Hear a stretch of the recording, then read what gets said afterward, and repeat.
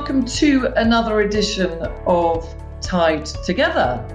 My name is Katrina Logie and I'm your host today. And today we're going to sit down with Sunny Hahn, who is the founder and CEO of Fulcrum, which is a manufacturing ERP platform dedicated to helping manufacturers build a better future. And Fulcrum is a software as a service SaaS, ERP, MRP, and MES platform allowing small and mixed manufacturers to improve efficiency through workflow optimization and automated data collection. And basically, we're going to learn more about what it delivers in terms of value through digital, and also saving time and how it's helping the manufacturing industry.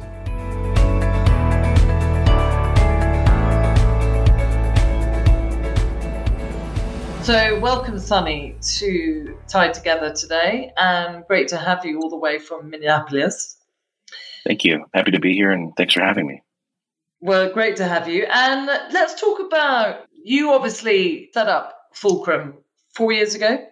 The product launched 2 years ago. Before that, the primary group that's created Fulcrum has been together since 2015, so quite some time.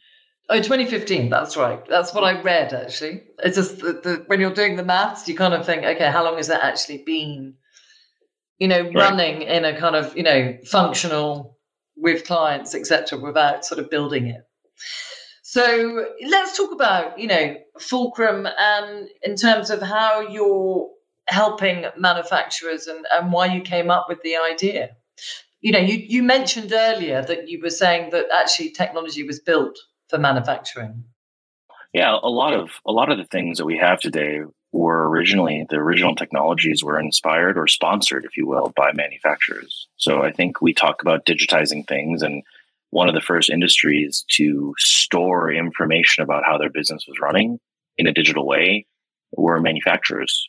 One of the biggest innovations, I think, in the 70s and 80s and 90s was this concept of computer-controlled manufacturing, or CNC machining, where we can write little bits of software to tell a machine how to make something for us, and it makes it exactly the same every single time. So, there's a lot of machinists out there that are in the world, all over the world, that every single day write lines of code that program machines to make parts for us for all sorts of different things. So there's a lot of stuff that happens right now that I think there are a lot of people that are learning how to write software to make web applications and websites and things like that. And I think it's often missed that the first generation of a big need for people to learn how to write software was actually manufacturing decades and decades ago. So I like to remind myself of that whatever it is that we've come up with, the concepts of these things have been known and explored by manufacturers for a long time,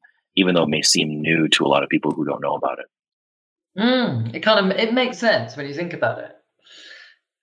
How machines, run on code, basically, and the fact that it might have been around for longer than a lot of industries. And you, in terms of, your background, how did you get into sort of, manufacturing and building, this platform? Mostly accidentally. I wish there was a story that my family owned a manufacturing facility, and I've been on the shop floor since I was a little kid, eating all my meals next to a CNC machine, but that's really just not true.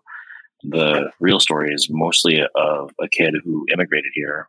My parents had nowhere to go for graduate school after college in China right after the Cultural Revolution, because they just didn't exist. So like a lot of other people at that time, they left China to find education elsewhere, and they landed here in Minneapolis. My mom studied computer science. My dad was a civil engineer, and most of the time that I had that was random in between things, I spent at one of their labs and learning how to play with computers and learning how to play with sand. So those were my two biggest experiences. And after school, I stumbled upon manufacturing. It was one of those things where one project after another was tied to some manufacturer. And over time, I just became an expert at a lot of things that I had no idea that I was going to become an expert at. Like so many of us, right? Our serendipitous experiences really shape who we are. And that was one of those things where, maybe somebody else might have declined that project, but for me, I dove headfirst into it. It was really interesting to me. And over time, just learned a lot about small businesses, medium-sized businesses, big businesses, the entire supply chain. And really, primarily, the focus for my life has been on how do things get made. And that really interested me. It really was extremely gratifying to satisfy that curiosity.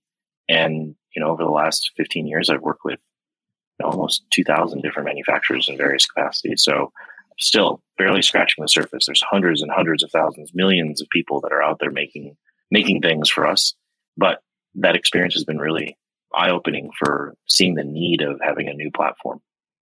You're right. So you really understand the manufacturing industry and what it needs in terms of building a platform. I think I understand it far more than most. I wouldn't say that I understand it enough, even still today. And I think every single day, my biggest goal is to just collect as much information as possible so that I can continue to iterate on these beliefs that I have. So. Mm-hmm. So you actually mentioned, I wanted to sort of just a little bit about, you mentioned intuition is experience. Can you talk a little bit about that? Well, I think we're born with very little intuition as a baby. We know that we need to express ourselves and get fed and be safe and things like that. But over time, all of the things that become our intuition, our gut feeling, I think there's a lot of science, but a lot of anecdotal experience that you can tie to this fact that as you learn more about something, your intuition about what's right or wrong grows. And so for me, a lot of people say that they have an intuition about something, and I have to, remind them, are you asking yourself how much experience you have in this particular area? Because if you have very little, your intuition may not be that valuable. And there's a lot of other folks here that have worked here a long time that have a ton of experience, and yet they don't trust their intuition from some version of imposter syndrome or just because they're very conscientious people. So in those instances, I think it's really important to point out that your intuition should be trusted just because you have the most experience about it in the room. So there's other tools that we have. We focus a lot on data in our lives right now. Obviously, there's a lot of data available for us to analyze, and we make a lot of analyses and a lot of decisions based on that analysis. But I think fundamentally speaking, we really, really should not throw away the value of adding intuition to that data analysis, to whatever we can measure, because I think the raw data doesn't really tell you anything. Otherwise, we'd have robots making decisions for us already, right? So, that was, obviously you're relating sort of like it is important, as well as relying on computers and data, that human beings come into the mix and when it comes to kind of building things. Yeah. And I think we've learned this even from machine learning, right? Like what we know on how to program computers to act like humans is that we train them. We give more experience to these machine learning algorithms. And as they see more pictures of bumblebees, they're better at identifying bumblebees just as humans are. So I think even the machines that we've programmed in a way where they rely on an increasingly large body of experience to essentially act on and make decisions on. So even our best performing robots are built on the same premise that their intuition, their decision making gets better as they get more experience. Mm-hmm. The more they're used. Mm-hmm. Yeah. So, let's talk about Fulcrum, explain, how it works and how you're helping with the manufacturing industry in terms of building a ERP, enterprise resource planning system. Well, I think that is exactly what we are. I think that's one of the things that we struggle with from a marketing standpoint and from a communication standpoint. When people say ERP or say enterprise resource planning, most people get some sort of stress hives or some bad memory of implementing it and using it. And for us, that is what we are. We satisfy that need, and we do it in a different way. But we want to make sure that other people understand that we've done it completely differently. We've built this system from the ground up instead of copying from some other system.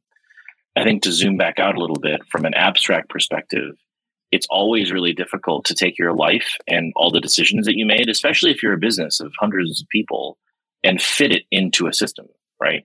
Mm-hmm. It's no different than moving into a different building or into a different house, or changing jobs and fitting your skills into the processes and the roles and responsibilities of a new organization. So for us, a lot of what we're trying to do is we're trying to build our product in a way that starts from an understanding of the end user, the person that's using the system to put the information in. Mm-hmm. And I think the realization there is that every single business owner and every single executive and every single manager and everybody that is in any sort of leadership position that's trying to make decisions, they want information to make those decisions. That's the primary value of any ERP system. But as we continue to move forward, the quality of the data that goes in is paramount. If you have to double check the information and make sure that it's correct, that adds an extra layer of anxiety, of disbelief, of unusability. And so for us, one of our primary beliefs is that if we can make the system extremely usable and easy for the actual end users that are putting the information in, then everything else, all the other information and data will continue to become richer and better and easier. So that's one of the pillars that we have. And a lot of our other decisions just stem from that, about how we created it. For us, in the beginning days, we spent a lot of time just learning manufacturing. I obviously, even when I started the company, had years and years of experience, but I made the decision really early on to hire only people that were very good at writing software, or very good at talking to customers, or very good at marketing, but with no experience in manufacturing. And that made it really hard. It made it so that for the first 4 years of our existence, we were not really building a product. We weren't really marketing ourselves as a product or trying to do that. We were just trying to learn. We built custom software. We work with them. We still had a business, but you could have considered us mostly a consulting firm. We made websites for manufacturers. We ran search engine marketing campaigns for them. We did whatever we could to make sure that we were delivering value, which means that they would want to pay us. But also, we just said, we didn't say no to anything that a manufacturer wanted us to do. And a lot of that was just, how do we learn to be one of them? How do we work alongside them in a way where we can think like them? And in the moment, there are a lot of people that really disagreed with that decision. They're like, you could go a lot faster if you just brought someone on board that had a lot of experience in manufacturing. But for me, if it's really our desire to build something both new and different and better, the only way that we can do that is if we start from an outside perspective.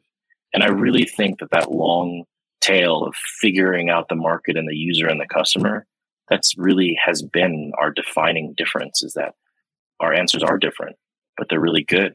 And they represent a quantum leap forward instead of just an incremental one. So I'm grateful for those folks that were here a long time ago for staying through that really painful journey of feeling like idiots for a while until we became experts. But I really think that that process has been extremely valuable for both the company and for the individuals that were here too. That's interesting. So you didn't have anybody working in the manufacturing industry. You just basically started from scratch in terms of understanding it.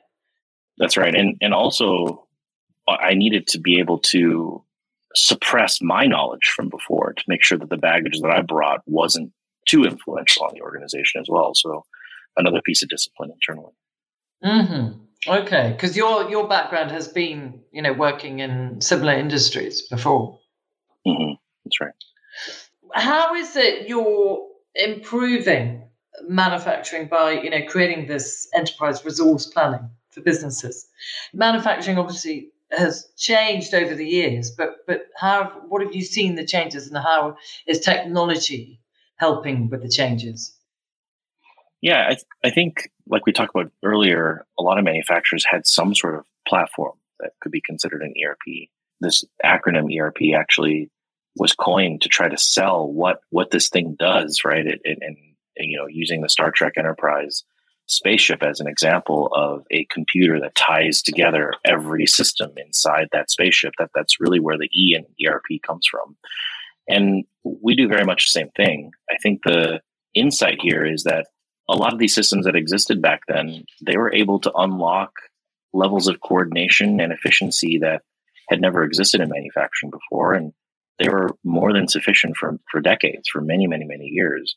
And during that time, instead of focusing on making these systems better, we as an industry focused on making better machines to make the parts, making better machines to, move the parts from point A to point B, making better ways to design the parts and better ways to read it and better ways to measure the parts and better ways to make sure that the quality of the parts are good enough. And I think all those things have been extremely transformative and valuable in manufacturing. I think Today, though, we're at a point in time where the primary constraint, biggest thing that's preventing the industry from making a big leap forward, isn't the machines anymore. It isn't new 3D printers or adding another axis to your CNC machine or adding another micrometer of accuracy to your measurement tools. I think what's happening right now is that the world is moving faster, that products are innovating faster, that there's more and more blanket orders and there's smaller quantities per each order, and there's more and more of those orders, that we are in a world where flexibility and agility are extremely valuable to the business network in general, that the primary constraint right now is the speed at which we can coordinate our efforts between parts of the company, between the sales department and the production area, between shipping and logistics, between our warehouse and receiving and all these different places. And almost all the systems besides ours and a couple others are run primarily on paper. And that just is no longer fast enough. And so for us, our primary focus is on how do we make every single seam within our customers' businesses as automated as fast as possible. Mm-hmm. And that's really where we see the best value that we deliver to these customers, is that the experience of using the product is really good and really easy. But mostly the ability to know what else is going on and for people to make decisions quickly without having to print a report out and attend a production meeting once a week. They're able to make these decisions real time, much faster, much more live. So I think we're going to continue to double down on that, continue to make sure that the performance of the product, the usability of the product, the design of it, and the automation of it those are the things that I believe that we really differentiate us. Now, our challenge is that we have to do that and also nail all the things that were done by the previous generation of software as well, right? So we have kind of double duty in terms of what we have to build. Okay. So are you sort of basically making it paperless and automated, obviously to save time, but also the processes of manufacturing? Are you changing the processes of how things are built, basically? Yeah, I think that one really important thing to distinguish is that we don't actually make any parts. Fulcrum as a product doesn't help you in the making of the parts. And I think we need to be humble ourselves and realize that what we really do is we facilitate the making of parts. We help you design them better. We help you figure out your routings better. We help you figure out your bill of materials better. We help you figure out when to build things better. And we help you figure out when to buy things and who to buy them from. All those things are decisions that are enhanced by Fulcrum. But for us, our primary goal isn't to say that we're going to replace anybody on the manufacturing floor or in the office. I think we've already cut back so much that there's very few humans compared to what they used to be in manufacturing companies.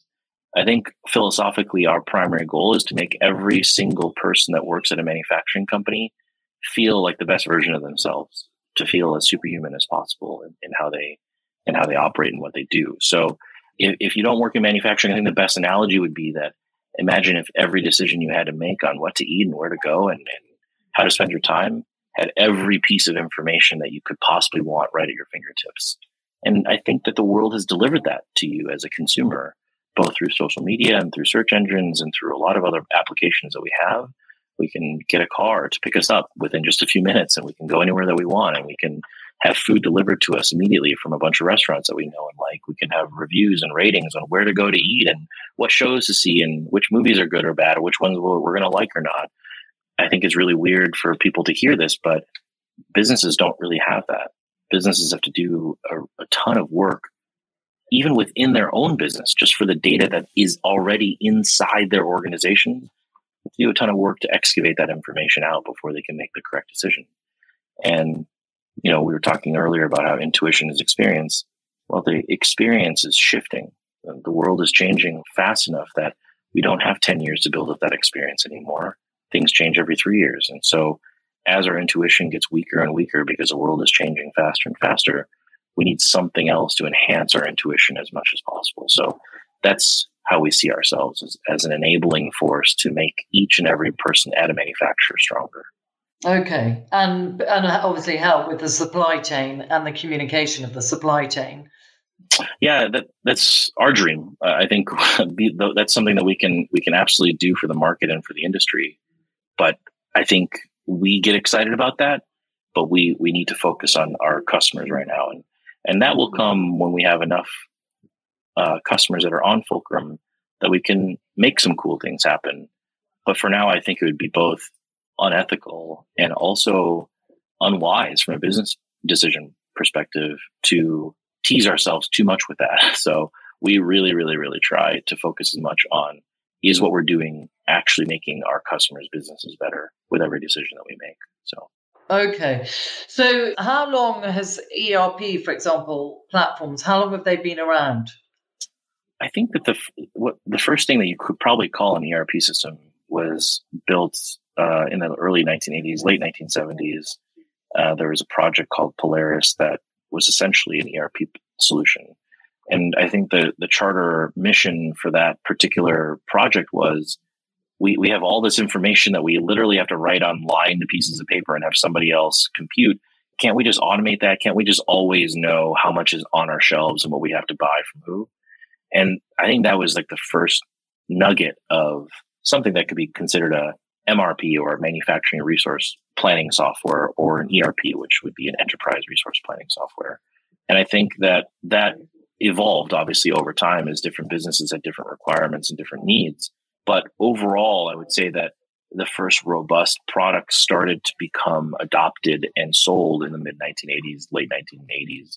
And that there are still a lot of really popular products that are out there doing a really good job for the market, where their fundamental product software code was written in the early 1990s or late 1980s. And I think that you could hear that sentence in a way that's very denigrating, but really the way that I'm trying to say it is in a sense of awe. Most engineers that write software are afraid that their software is going to be invalidated within weeks or months or years. And to have, imagine if you were the software developer in 1989 that wrote the software and it's still being used by hundreds of thousands of different companies across the world right now. There's some satisfaction that's there, right? And I think even those engineers would believe that by now these systems would have been updated and improved. And I think that's the type of, we're trying to honor their efforts and honor their work and the work that we do. So. Okay. So how have, enterprise ERP systems, how have they progressed? How have they changed? How have they moved forward in terms of, they've been around for a long time, but in terms of digitalizing them and what you've built, for example? Yeah, I think that a lot of the effort that's gone into these systems has been in a direction that I don't agree with, which is they've gone in the direction of trying to make each and every system as customizable as possible to fit your business exactly. And I think that the reason why people think that they want that is they think that, well, that's going to make it easier for people to use because it's going to be exactly what we need. And what we realized is that actually, as we continued to increase customization, the time it took to implement the software went up, the cost of paying consultants went up, and the happiness of the consultants that were developing it went down, because all these consultants who before were essentially business experts advising companies on how to use a software then kind of became reactive builders, if you will, that just built whatever the whims of the customers were. And I think that the somewhat something that could be considered offensive, but I think isn't really, but is actually true, is that the user, the customer doesn't really know what they want out of the software. And it's not that they're dumb or that they're uninformed. It's that their primary intuition and their primary experience and their focus in life is on making parts out of whatever material that they've chosen to work with as their primary understanding. They've chosen to really understand rubber or glass or metal or wood or plastic or a litany of different materials that they might be working with. They don't understand JavaScript and HTML and CSS and SQL and Mongo and APIs and all these different frameworks. Their intuition isn't there. And fundamentally, it's far more valuable for us to be able to tell them what's possible and to come up with what's possible by learning how they operate their business. Because we don't have to learn anything about the actual real manufacturing that they're experts at. We really just have to learn how they operate as a business, and we can supply a lot of the value that's there. So, what was manufacturing like before digital? And let's talk about where it's coming from and where it's going. I think a lot of the experience for manufacturing before this most recent wave of technological advancement was just like most people's lives in general. Before cell phones were a big thing, most people had little notebooks and little pieces of paper that they would write their, grocery lists on. And I think there was just a lot more manual effort being done to operate your life. And I think that was the same experience for manufacturers. The results of what parts that they made were written on pieces of paper. What they were supposed to do was written on giant whiteboards or chalkboards. The drawings of what to build were printed out and notes were written on top of that. And I think that a lot of that experience was really quite okay for the time period that they were at. And I think that the biggest change that's happening is that most of these users, the people that are on the shop floor, the machinists, as well as the owners of the manufacturing facilities, all of them have realized together through a lot of the innovation that's happened in personal devices, in cell phones and in websites and in applications like TurboTax and Mint, things like this. All of these things have shown them that, okay, there's actually a whole world of possibility that's out there for how to manage running your life and probably running your business. So a lot of the people that are on Fulcrum, their primary experience is in getting their information immediately, in using Fulcrum as their notebook, essentially, and putting the data into the system right away. And I think that's going to power a huge amount of improvement to the lives of a lot of these business users. I think the primary thing that they're going to see is that the work that they do will immediately be able to be usable by their colleague. And that colleague will be able to do their work much faster and do it in a much easier way, that mistakes of miscommunication and writing stuff down and not being read elsewhere will go away. Mm-hmm. What does the future like with ERP and digital manufacturing? What does the future look like in that area? I think one really important thing to reinforce is that all of the technology that's out there for any industry, manufacturing included, exists to enhance that particular industry. So before there were computers, we still had Ford pioneering assembly lines and making a ton of cars using clipboards and pieces of paper and whiteboards and chalkboards. Once we computerized it, we were able to automate a lot of reporting, a lot of analysis, and just get better information faster. The current breed of ERP systems that are out there were built and architected and deployed without the knowledge that the internet existed and was going to be as big as it is. So I can very clearly see a future where manufacturers are much more connected with each other, the same way that we are connected with each other on LinkedIn or socially, personally through Instagram or Facebook, or we're able to chat with each other on WhatsApp. These are things that really didn't exist at the time when the concepts of the current ERP systems existed.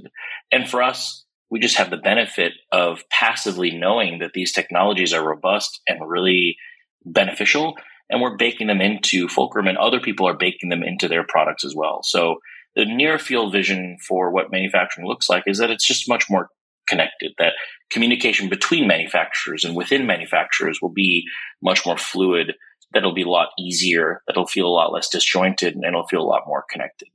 And I think there's two reasons why this is going to happen very quickly. One is that these technologies are really robust, have been applied to other industries very well. I think two, humans here, at least in the Western world, are very used to having a lot of direct access to each other through technology, and it'll be obvious to them. It'll be intuitive to them to have it in the workplace as well. And then I think lastly, the ability to deploy and build software is so robust now that it'll make it easier for Fulcrum and for other competitors and for more legacy systems to upgrade themselves too. So I think a lot of people are working on it.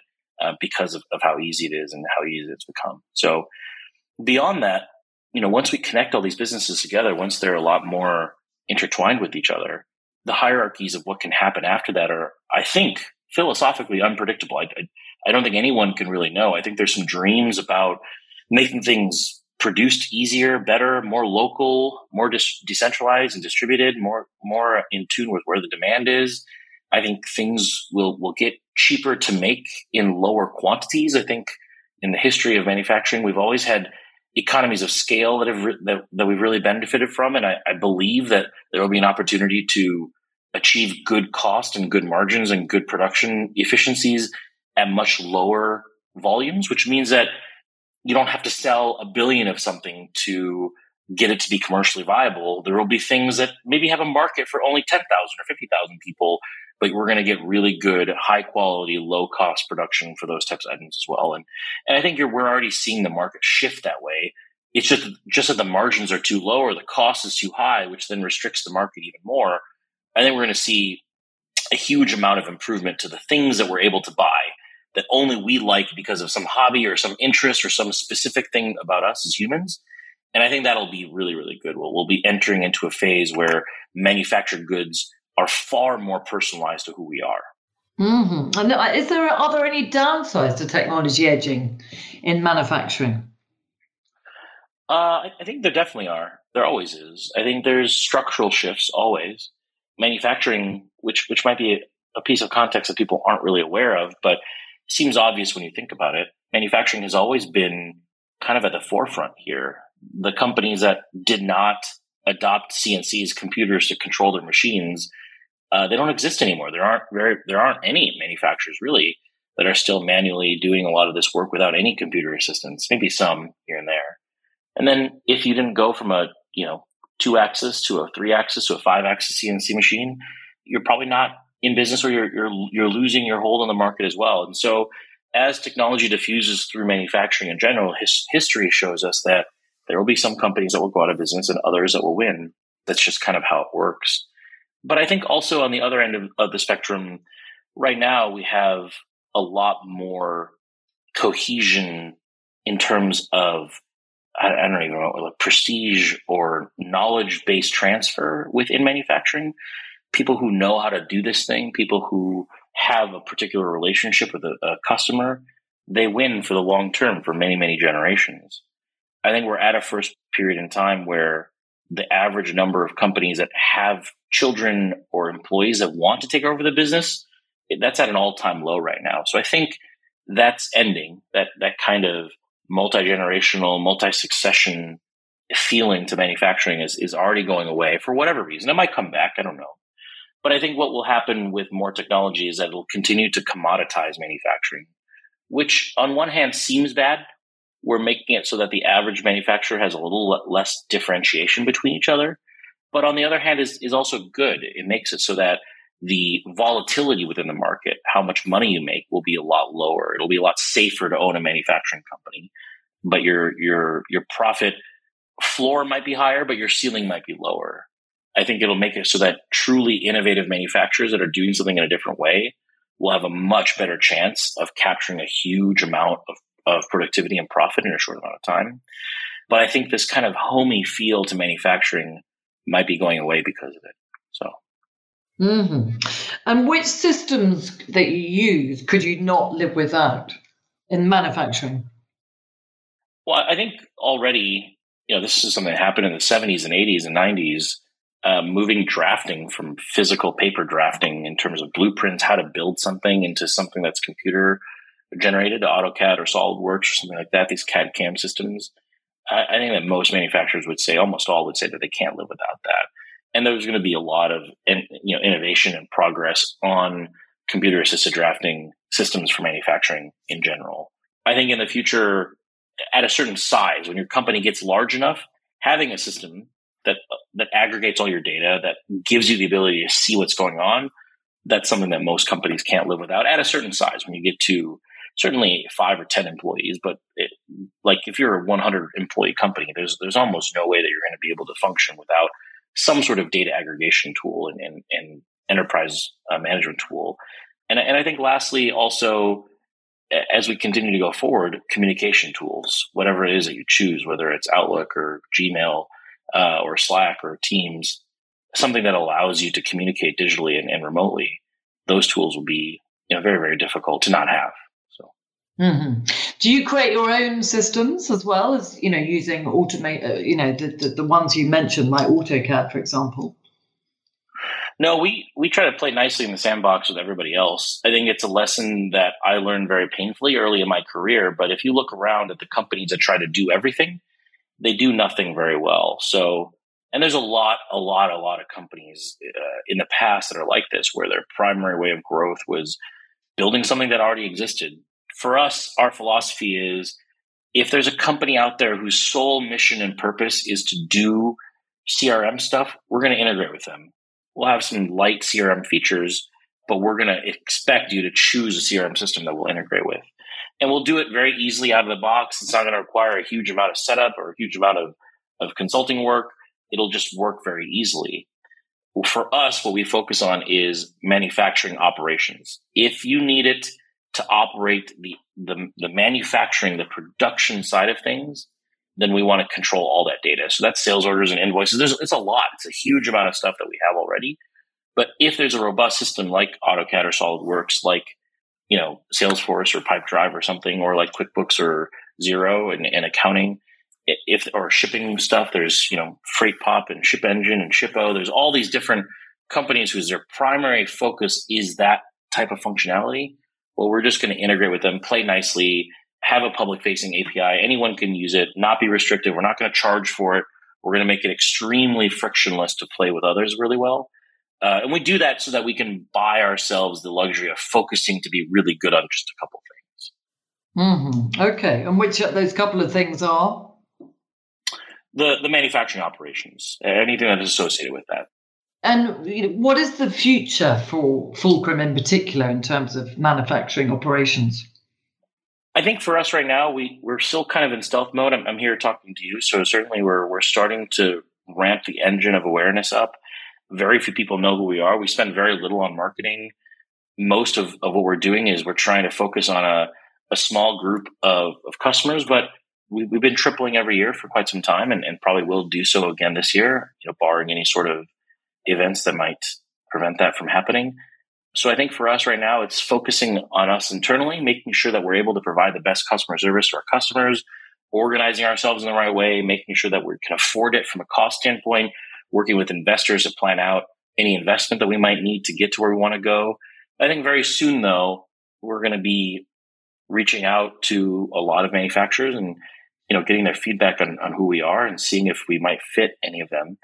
I think the response has been good. We've had most of our customers have referred somebody else to us, and we're kind of not even able to ingest all of that traffic, all of those leads and all of those deals. And there's a popular saying in the startup world that good startups don't die of starvation, they die of indigestion.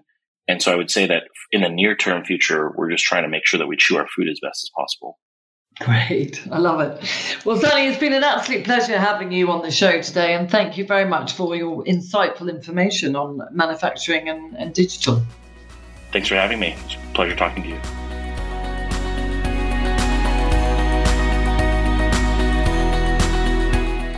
I hope you enjoyed this edition of Tied Together. If you have any comments or you have any feedback for us, you can always email us at tiedtogether@cohesus.co.uk.